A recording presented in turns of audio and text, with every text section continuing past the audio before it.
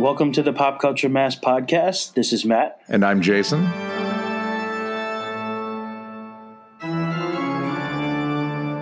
Thanks for tuning in. We appreciate it. You know, we just want to celebrate pop culture and celebrate film especially. Music when we can get a chance to talk about it. TV, you know, why not let other people listen to it if they want? And if they don't, fuck them.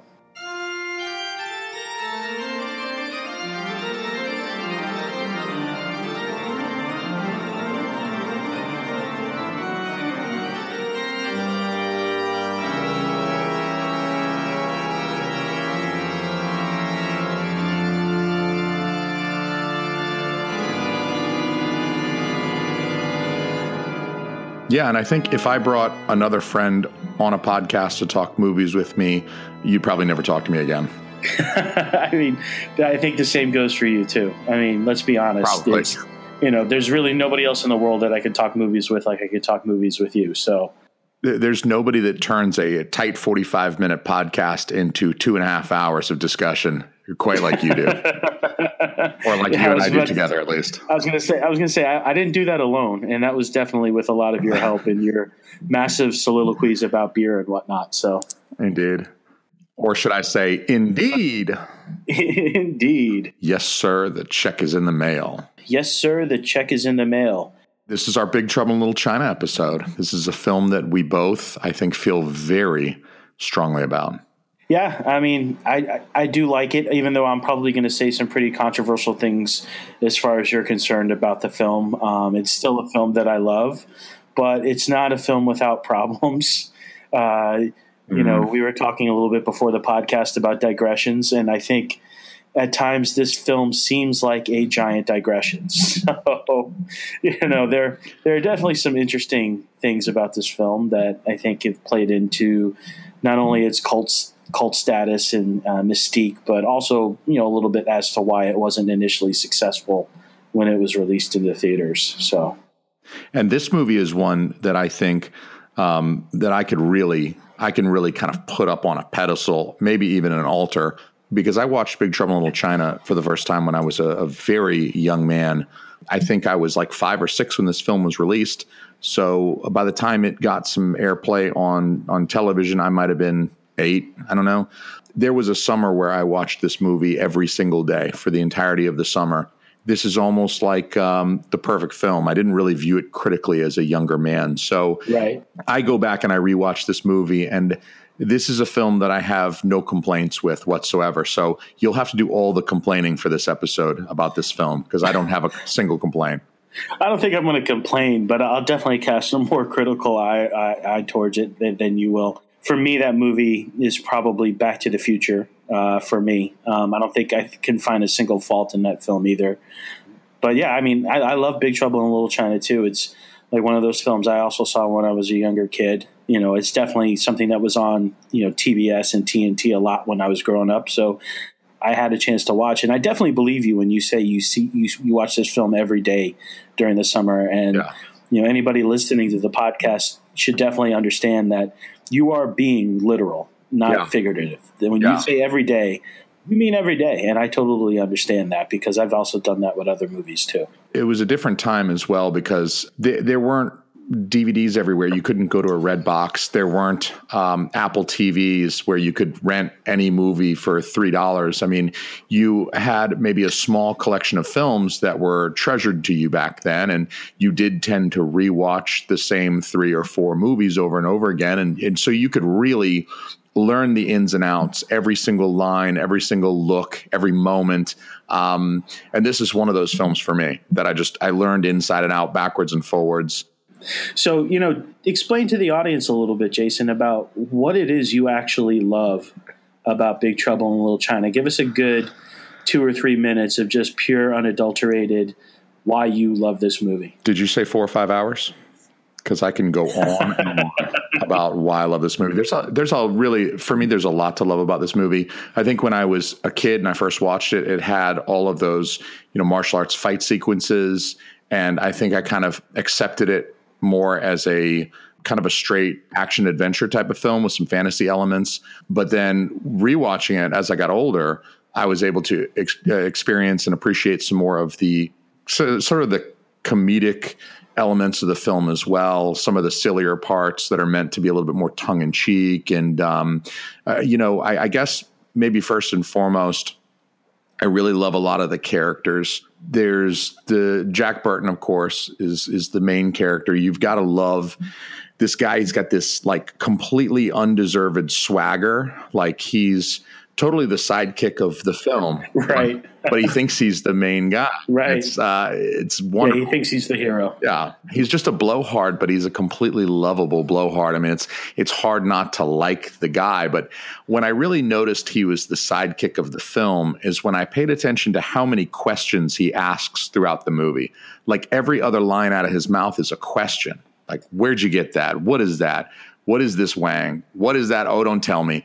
Everything is a question coming out of his mouth. He's just almost in this permanent sense of this kind of sidekick shock. He's being kind of dragged through the movie as a sidekick, but he still thinks he's the main character. Everybody else, they don't ask all the questions, but Jack Burton, the whole movie, he's just, what the heck is going on? And one of the things as I kind of grew up watching this movie that I just never know what exactly this movie is, right? Yeah. Is it like a Hong Kong type, chop suey fight film? Is it an action comedy? Is it a scary fantasy? It's even got some screwball romantic comedy stuff going on between Kurt Russell and Kim Cattrall. So this is a lot of different movies in one. Like, how do you kind of see what the movie's all about? I reflected on that question. That's a very great question because there's a moment in the film itself where I think the character of Egg Shen really explains very well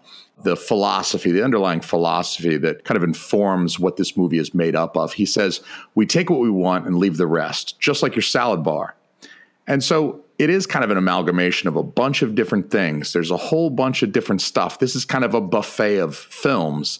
There is the screwball element. There's the fantasy with the weird demons and the wizardry and stuff. And then there's the martial arts sequences. There's even a little bit of buddy comedy. So it is this weird mishmash that, I mean, honestly, if you dialed it a little bit more to the left or a little bit more to the right, it almost wouldn't work, but it sort of achieves this perfect balance of those elements that would normally, like on paper, that sounds like it clashes wicked bad. I think there are a couple of times in the film where it clashes just a little bit, and maybe that has more to do with the limitations of Carpenter's budget. Some of the monsters, particularly the monster that grabs Gracie towards the end of the film, not the best creature work going on there. Yeah, that's pretty bad.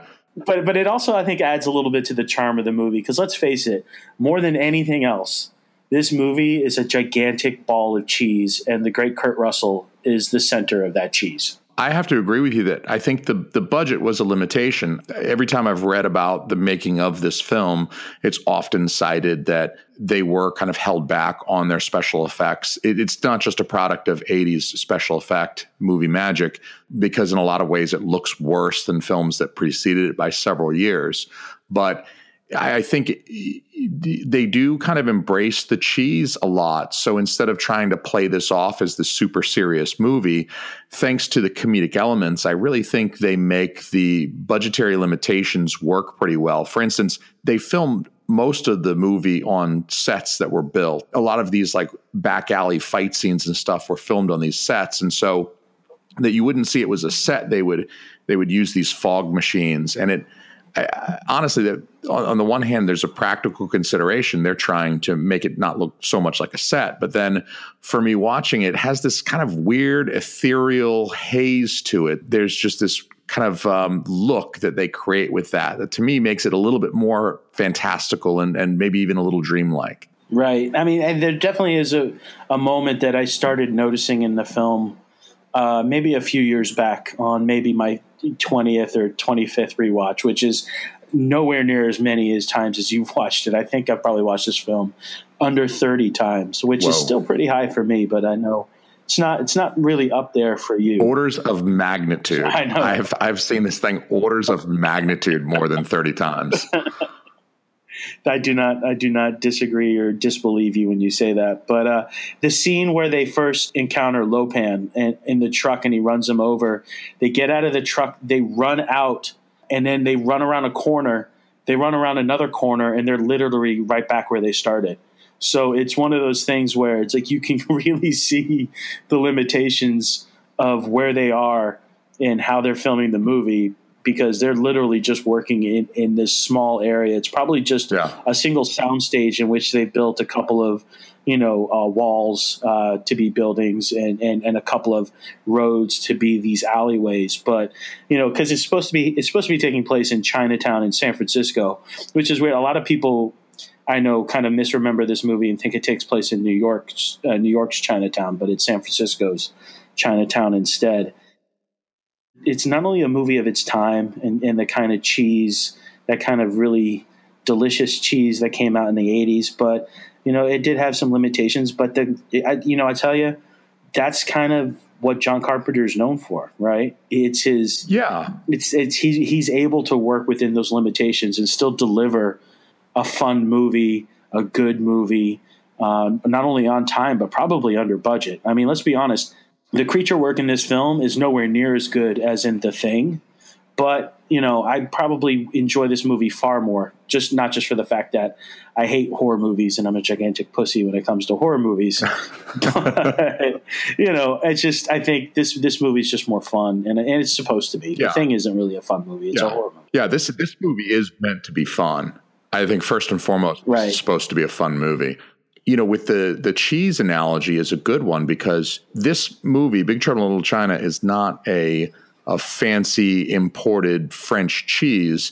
It's American pre-sliced, individually wrapped cheese. It's cheese. Oh, I was going to say Velveeta, man. It's a block of Velveeta. Fantastic. Yeah. Even better. It's Velveeta. So, But Velveeta has its place. I mean, there is a time and a place for just that cheap ballpark stadium cheese out of a fucking can, And I think that's this film. You're not expecting this film to be like the other movies that came out that year that won Academy Awards. I mean, this is not meant to stand next to Goodfellas or something of that magnitude. It does what it does even better than any of those other films. And I'll tell you, I'll watch Goodfellas once a year, but I really will watch Big Trouble in Little China once a month. How fun it is makes it so much more watchable for me, I think. Like, what's interesting, even though I consider this film I'm about to say a much better film, to me, it's almost like it's a cousin of Big Trouble in Little China, or a sibling maybe, in that it is just so good. And that's The Princess Bride. Mm-hmm. And I think Princess Bride is a much better film. Don't get me wrong, but I think the kind of place in like your soul that it touches it's in that same kind of place. Yeah. I mean, it's just that time. It's just that time, that mid 80s, between like 85 and 88, these types of movies were being made that you just don't see anymore. These low budget, small movies made for just about anybody to watch. That's the thing. Like we talked about, like, what is Big Trouble in Little China? It's so many different things. So many different people can find something to like in this movie. And that kind of brings me back to the idea of who is Jack Burton? Something that I've never considered before is what you said, is that he's the sidekick. I never really saw him as a sidekick. I kind of saw it as like a buddy kind of movie, almost like a buddy cop movie, except they're not cops, between him and Wang. But I guess if you really look at it, Wang is the hero, and Jack is he's our look-see inside of this world. He's our stand-in, the audience's stand-in. It is kind of funny because all he does the whole movie is like, what the hell is going on here? Yeah. So he's definitely got a little bit of that wrong place, wrong time thing going on, and also almost a little bit of like a buffoon. Yeah, like you said, that unearned swagger. There's a part in the DVD commentary where Kurt Russell is describing the character of Jack Burton, and he is saying that he considered Jack Burton to be much more of a sidekick. I think, in fact, John Carpenter had the idea of saying, well, usually these films star a Caucasian hero and he's assisted by a minority sidekick. In this case, it would have been Wang, right? But Carpenter decided, let's flip the script on this. Let's make Wang Chi essentially the hero. He's the one who does most of the martial arts fighting and defeats all the guys, except for, Jack Burton does get Lo Pan in the end. But Kurt Russell says he's obviously the sidekick. He falls on his ass as much as he comes through. That's a quote from Kurt Russell. Right. So he does, like, he is a buffoonish, you know? No, I like that. Yeah, because it is Wang's story drives the movie. Oh, yeah. You know, it's his fiance that goes missing. He's the one. Yeah. He's the one who drives and propulses the plot along. So yeah, that is. Even Jack was like, hey, I'll give you a lift. Hop in my car. Where are we going? The airport? Okay. Never done that before. You know, I mean, Wang owed him money from the gambling debt from the night before, and he wasn't going to follow Wang, and he wasn't going to meet him back at his restaurant. So he says, all right, hop in the car and I'll give you a lift. And so, I mean, he almost starts as the sidekick just from the get-go. He's just trying to get paid. Then he's just trying to get his truck back. And it worked very well. That was a good balance. So now we're probably going to get into a little bit of the film where I might actually have some questions about certain things that I think the film may be trying to do, and then they totally abandon. Like right at the beginning, the film starts out as a frame story set in the future with Egg Shen describing what happened to whom I guess is the FBI or the local police or something. His lawyer. But it doesn't end. It does. Yeah, it doesn't end with a frame with the ending part of that frame. Yeah, it ends with Jack Burton driving along in the Pork Chop Express with one of the Chinese demons hiding out in his spare tire area or whatever. So it starts like a frame story. It doesn't end with the frame story, and it's one of those things. It's just a little weird. It makes the movie kind of feel uneven and wonky. They always call it a frame story, but usually for a lot of films, it's more like bookends. So this one's just kind of like one bookend at the beginning. And that was not actually originally part of the script. What happened was there were test screenings of the film, and some of the executives with Paramount were left scratching their heads saying, like, this Jack Burton guy, we don't get him. I mean, he's not really exactly a hero, is he? He falls on his ass just as much as he comes through. So John Carpenter slapped that initial scene with Egg Shen talking to his lawyer about how heroic Jack Burton really was to try to ameliorate that glaring lack of heroism from Jack Burton. And I actually think it's very clear that scene was kind of tacked on at the end, but I think it works pretty well. Right. To come at the beginning of the film, you get to hear Egg Shen describing Jack Burton. He says he showed great courage. You know, he's describing Jack as you're kind of going into the film expecting this guy, like, wow, he really saves the day, right? And then he's falling on his ass. He's knocking himself unconscious, getting his butt kicked. And you're like, who the fuck is this guy? He's supposed to be saving the day. It really almost works well to set you up for the character. Like you're expecting the Arnold Schwarzenegger, the Sylvester Stallone 80s type of action hero, and you don't get that at all. I mean, you get this kind of, it's really great what you get out of Jack if you expect him to be this big hero going in. I mean, it definitely subverts our expectations for sure. And I think, I mean, it does feel a little uneven still to me, because I think, just as a narrative experience, it should end back in that office with Egg Shen. But, you're right. It sets up this premise that is completely flipped on its head within like the next 30 minutes. So I think that's pretty great. I almost wonder, in the writing of this script, were they trying to write it to different beats or different set pieces? Because like it has some weird digressions as a film, like I said at the beginning. So we go from the gambling to the airport to the chase after Miao Lin is kidnapped, to the funeral with a gang fight, and then, oh my God, what the fuck are these Chinese spirit winds doing here? I mean, it's pretty crazy. Yeah. Just to kind of get from piece to piece.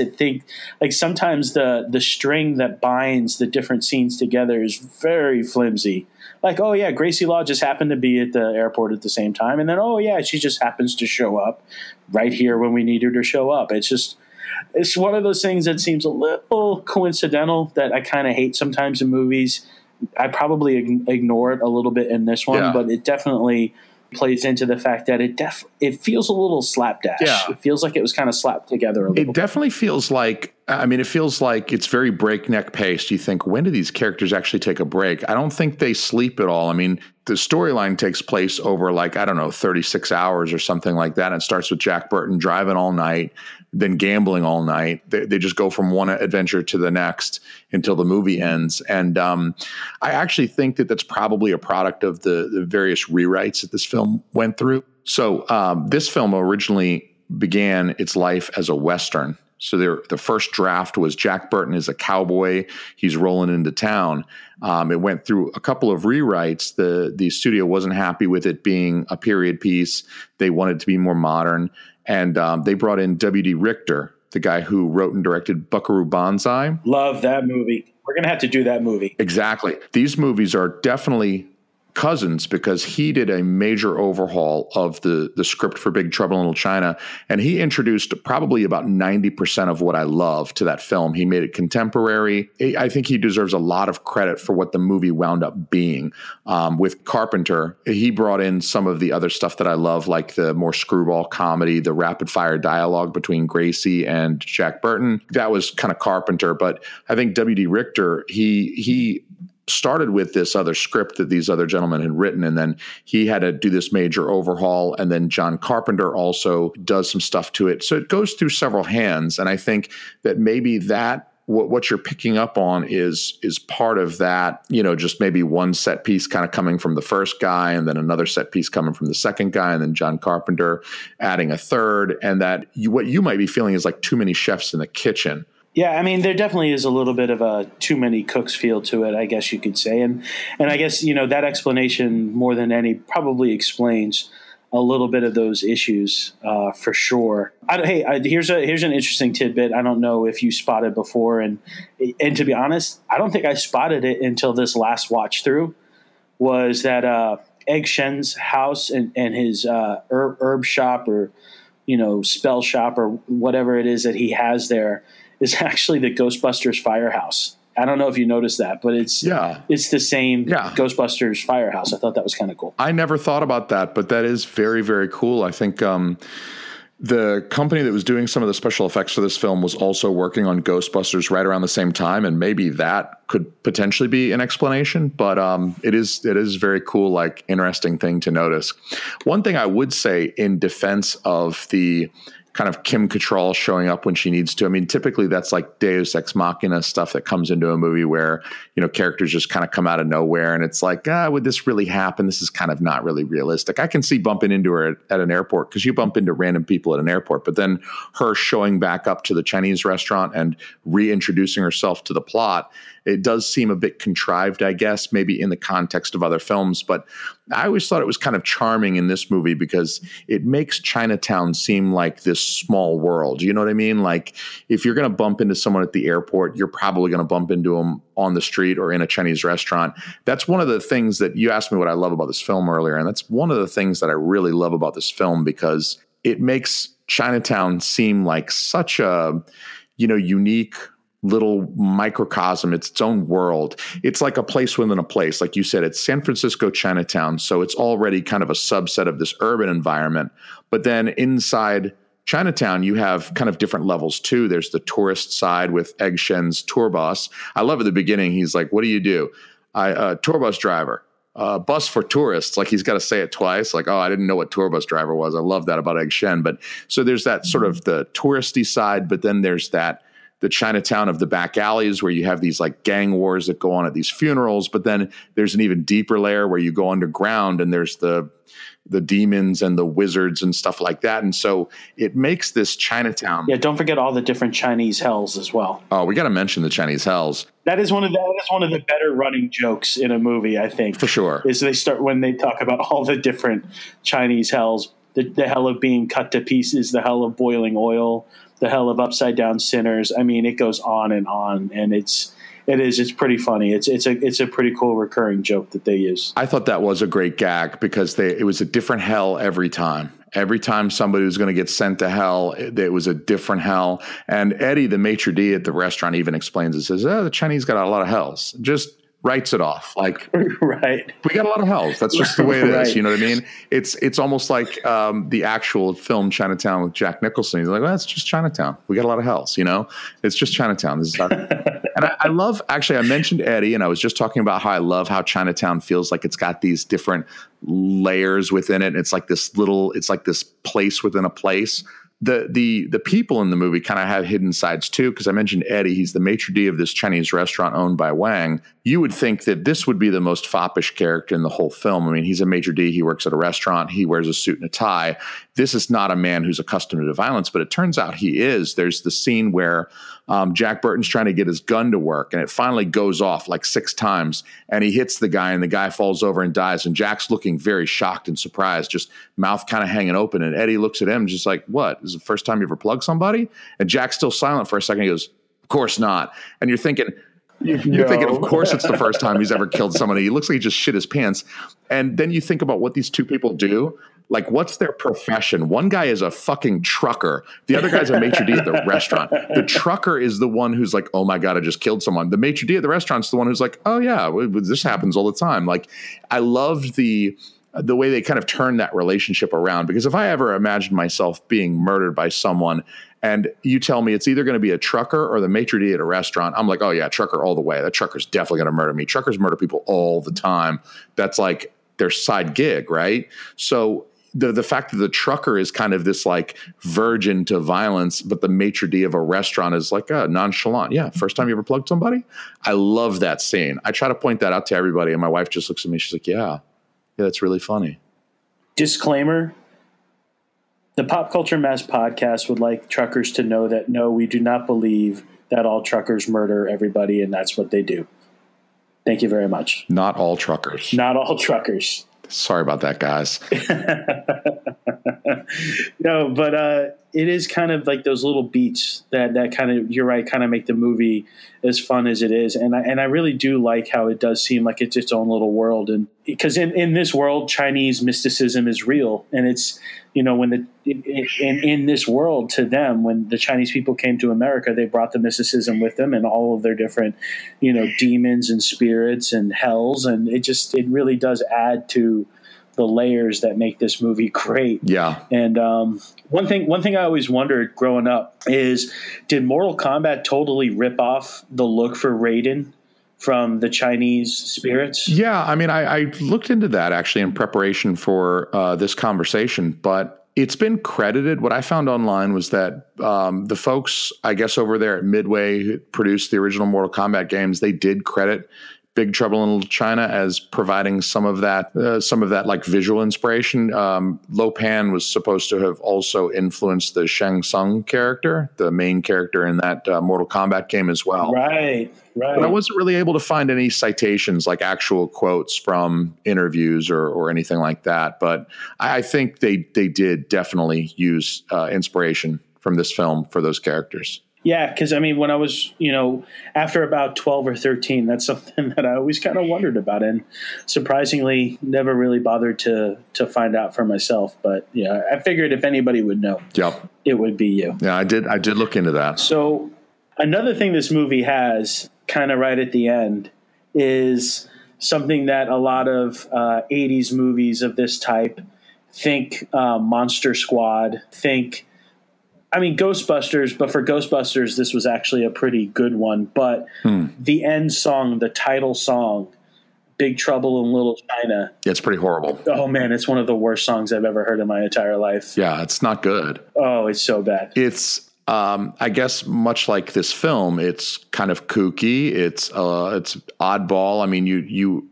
it has just this odd sound. It's synthetic, which is like its time from the 80s. It has this kind of synth sound to it. Also, he tried to weave in some Asian influence, I believe, to that song. So there's a little na-na-na-na-na-na-na kind of Asian. I think it's a little bit on the keyboard, and it doesn't work. Right. I think John Carpenter himself sung that song, and it doesn't really work as a pop song. I don't know if he sung it, but I think he wrote it. You know, just like he writes the music. Maybe he composed it. Yeah, I mean, just like he writes the music in his movies. Like, he wrote the score for this film. I'm pretty sure he wrote the words for the song. I don't think he sang the song. I honestly don't want to know who sings the song. to be honest with you, this is the first time I subjected myself to listening to that song in probably about 10 years. But I figured, just for the purposes of the podcast, I should watch the movie all the way through, and that includes the credits. Yeah. So I was just reminded of how bad it was. And it's like, you can always tell when they're trying really hard to write a hit song that'll play on the radio. Like, basically trying to ape Ray Parker Jr.'s Ghostbuster song. And it doesn't work. And like I said, the same thing with like, Monster Squad. The Monster Squad had a Monster Squad song. It's just bad. It's just bad. Not everything is Ghostbusters or Cyndi Lauper singing about the Goonies. You're probably right. I mean, the song's not great. I don't think I would ever like bump the song in my car on the way to work or something like that. It's not on my gym playlist. I think maybe it's like Stockholm Syndrome or something. It's like, I guess I love the movie so much, and I do associate the song with the film. So it's like I can't even really bring myself to hate the song. It's almost like it comes along with the film. So I think he's able to slide that one in for me. So why do you think audiences really didn't respond to this film when it came out in the theaters? It didn't do well. It got a huge cult following later on cable rewatches and then VHS. Yeah. So why didn't it hit during that summer? It's like a movie. Like there's always these types of movies. Like you talked about Buckaroo Banzai, Across the Eighth Dimension. Talking about this movie, Princess Bride was another one. Even though I think it's a better film, it also didn't hit with audiences when it first came out during its theatrical run. Where do you think it went wrong with audiences that first time around? And then why do you think they started gravitating towards it later? I think there's actually a couple of reasons, because I did look into that. I wanted to know how much the film cost. I think the reports I saw said it cost between $20 and $25 million to make. That might have included marketing as well.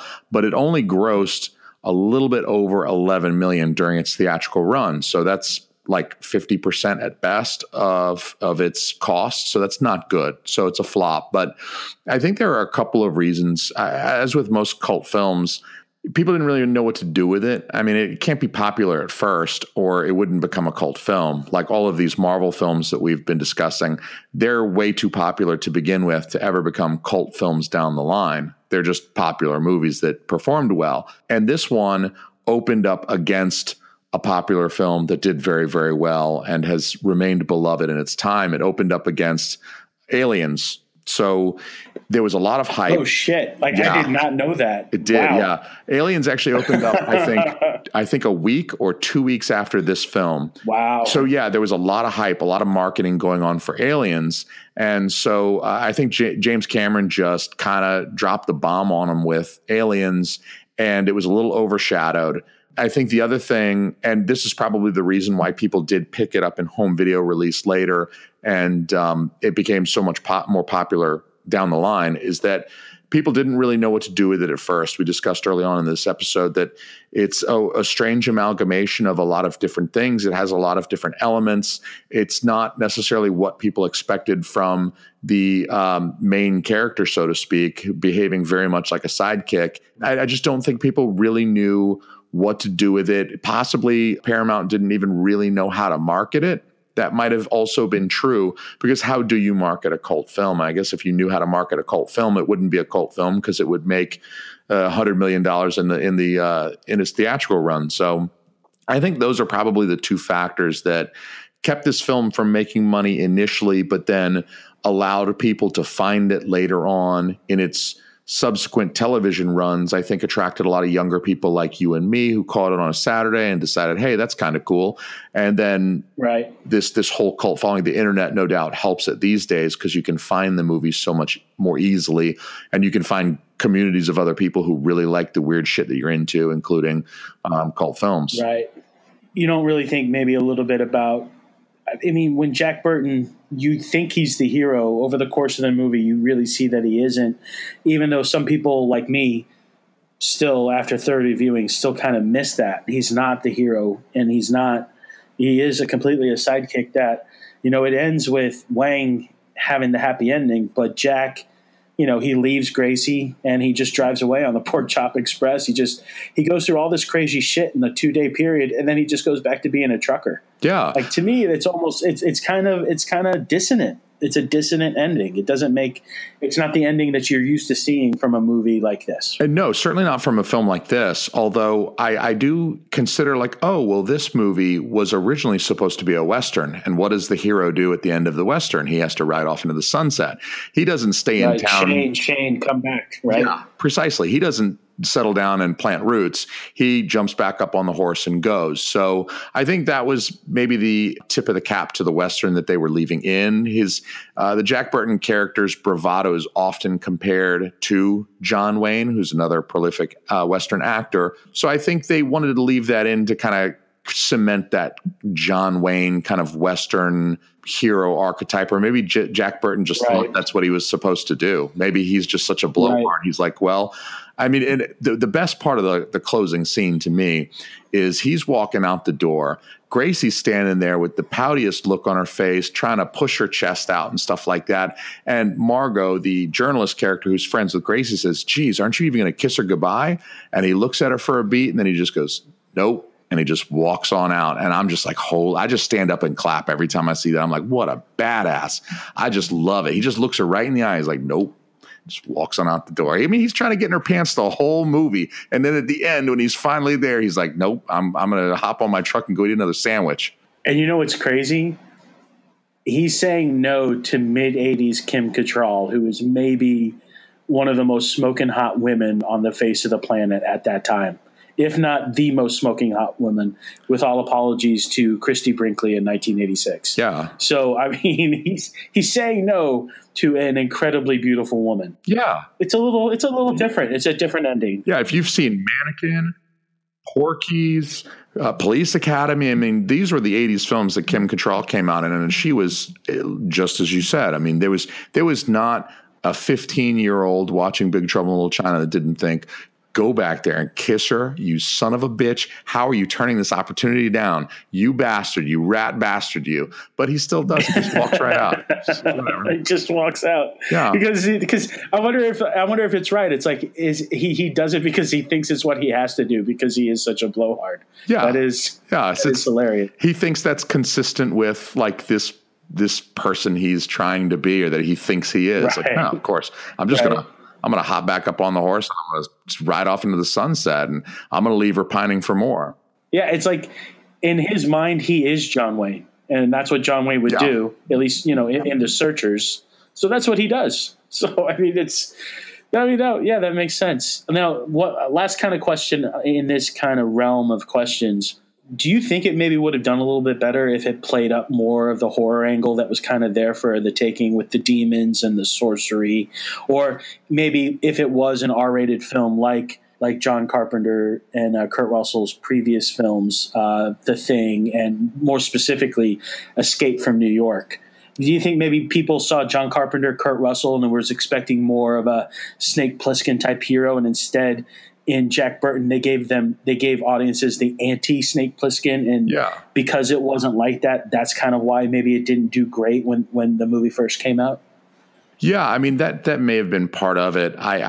It's very hard for me to imagine this film as more of a horror or more of an R-rated action film. It's really hard for me to kind of push it to upset that balance either one way or the other, just because it's such a perfect film as it is. I don't think maybe it would have worked better at the time, but it may not have become the cult classic that it is, because I'm having a hard time imagining how I would even what elements would I appreciate. The stuff that I tend to love is all the kind of the silly humor, or the little lines that are like the one-liners, the asides, Egg Shen saying something silly, or Gracie and Jack going back and forth. And I don't think the screwball elements would have worked as well if it would have been more of a horror film. I don't think those would have landed quite as well, because the tone would have been more ominous. The music would have been different. The lighting and stuff probably would have been different as well. So it may have done better, especially going up against Aliens. I mean, if they had gone after that as more of a competitor to Aliens, they might have done better playing up the horror. They might have done better if they'd spent a little bit more on the budget on doing the animatronics, the kind of creature effects. That might have helped them out a little bit more too, because then they could have banked on that in the marketing. But it is hard to say how those things affected, particularly since I don't remember much of 1986. Right. I can't say that. Like, it's weird. I remember more about the summer of 85 than I do about the summer of 86. Then that's just because for me, the summer of 85 was the Back to the Future summer. So yeah, it's interesting how like the mind plays kind of tricks on you in that way. So for you, where does this, we just mentioned The Thing and Escape from New York. Where does this fit in those two giants of film, John Carpenter and Kurt Russell, in their individual filmographies? Like, where do you, like, to you, is this one of John Carpenter's best films ever? Is it, more of like a middling effort? And where does it fit in with Kurt Russell and the kind of movies that he's made in his career?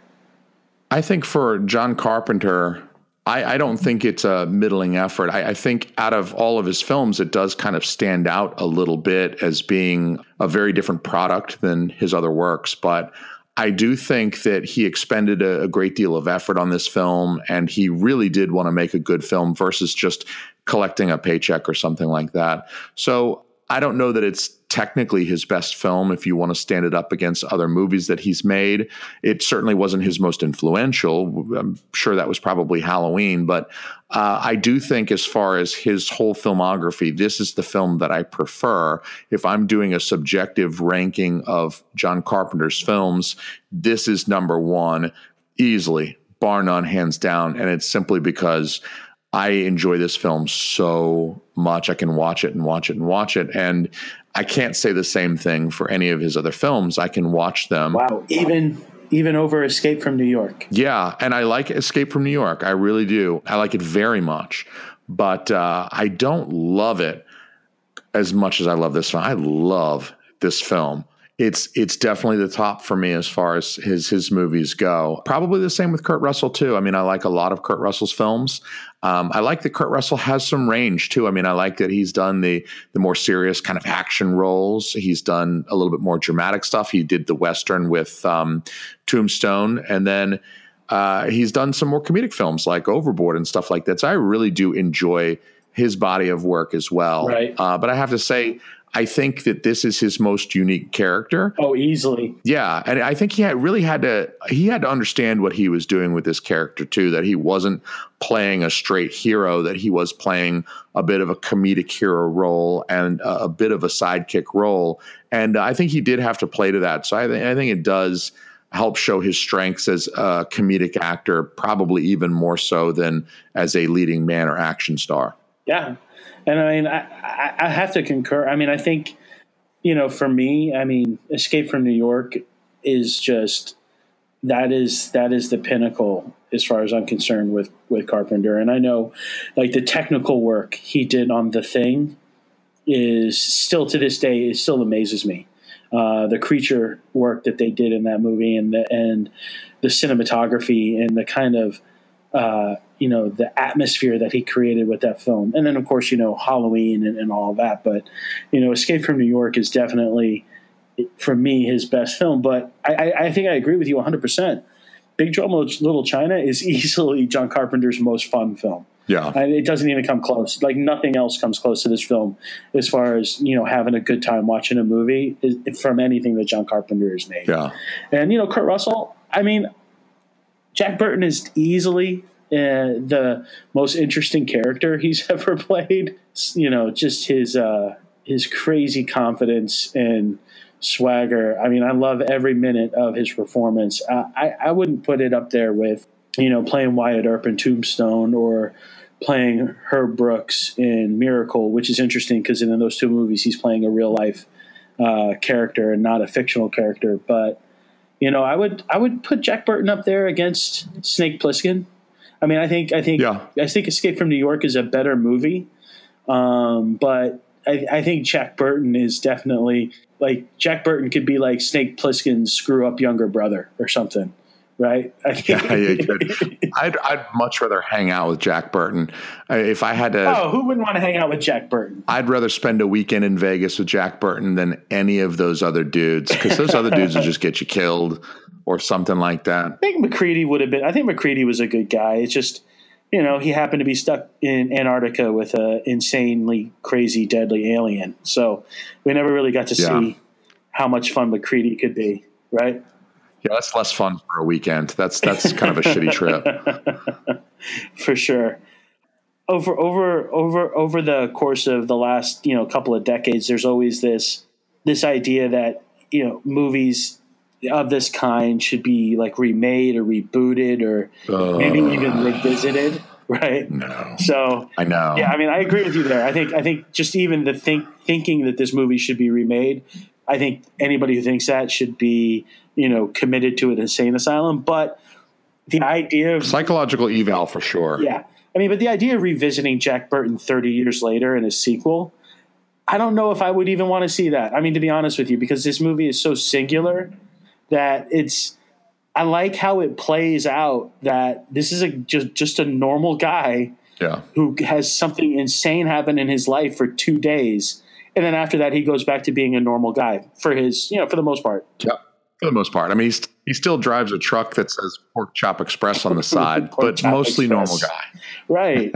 And so like even the idea that, like 30 years later, some other crazy shit could happen to him. I kind of like the idea that this was like this one moment of his life.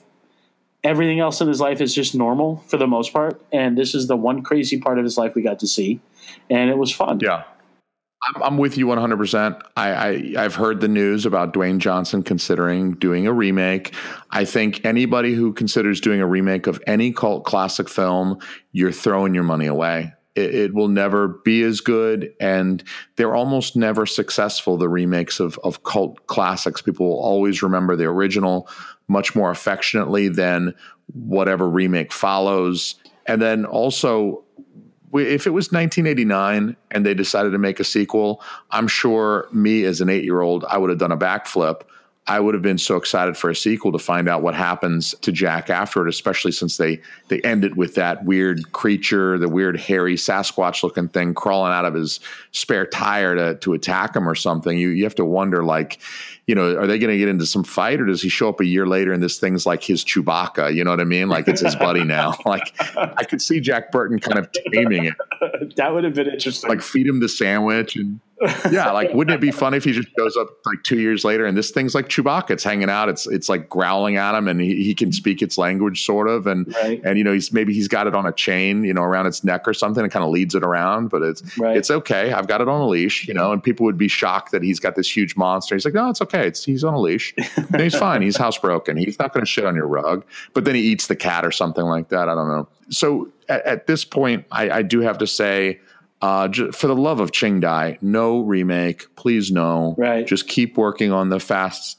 and Furious movies, Dwayne. You're doing a great job with Rampage and Jumanji, and you're cleaning up. Please don't do this. For the love of Ching Dai, the God of the East, he says, please no. I would also say at this point, sequel looks pretty unlikely. Egg Shen has passed away. The actor who played Egg Shen, I think Victor Wong, he's passed away. Everybody's just so much older. It would be hard to recapture that magic. And I don't know that Carpenter would be involved at his age either. Now, what happened? Now, what if they did something along the lines of, well, this was Big Trouble in Little China, and it was kind of an homage to Westerns and fantasy movies. What if they did a Big Trouble in Little Italy that was an homage to mobster movies, and Jack Burton gets in trouble with the mob? And instead of being fantasy, it's just a straight mob movie with him in the middle of it. If somebody who was a talented filmmaker who obviously had a love of the material and a reverence towards the original material were to maybe lampoon some other genres, I think that could possibly work to maybe mine some more creative endeavors out of this material. But I like the idea of films like this. So I welcome more movies that have kind of a tongue-in-cheek approach and still manage to craft kind of an interesting world and really good characters with really great interaction. That's something I've always loved about the Screwball films. I always love that back and forth, but it's very rapid fire. It's like watching a really great tennis match or maybe even table tennis, the way it goes back and forth so fast. I think if you were to maybe recapture that and bottle that up and package it differently, that would be fine. Not so much if it's being sold as like, hey, you like Big Trouble in Little China, so here's a remake. Why don't you come buy a ticket to that? That seems more pandering. But if you were to do something that's still like a good creative endeavor, I think there's tons of fans out there that would be on board. Right.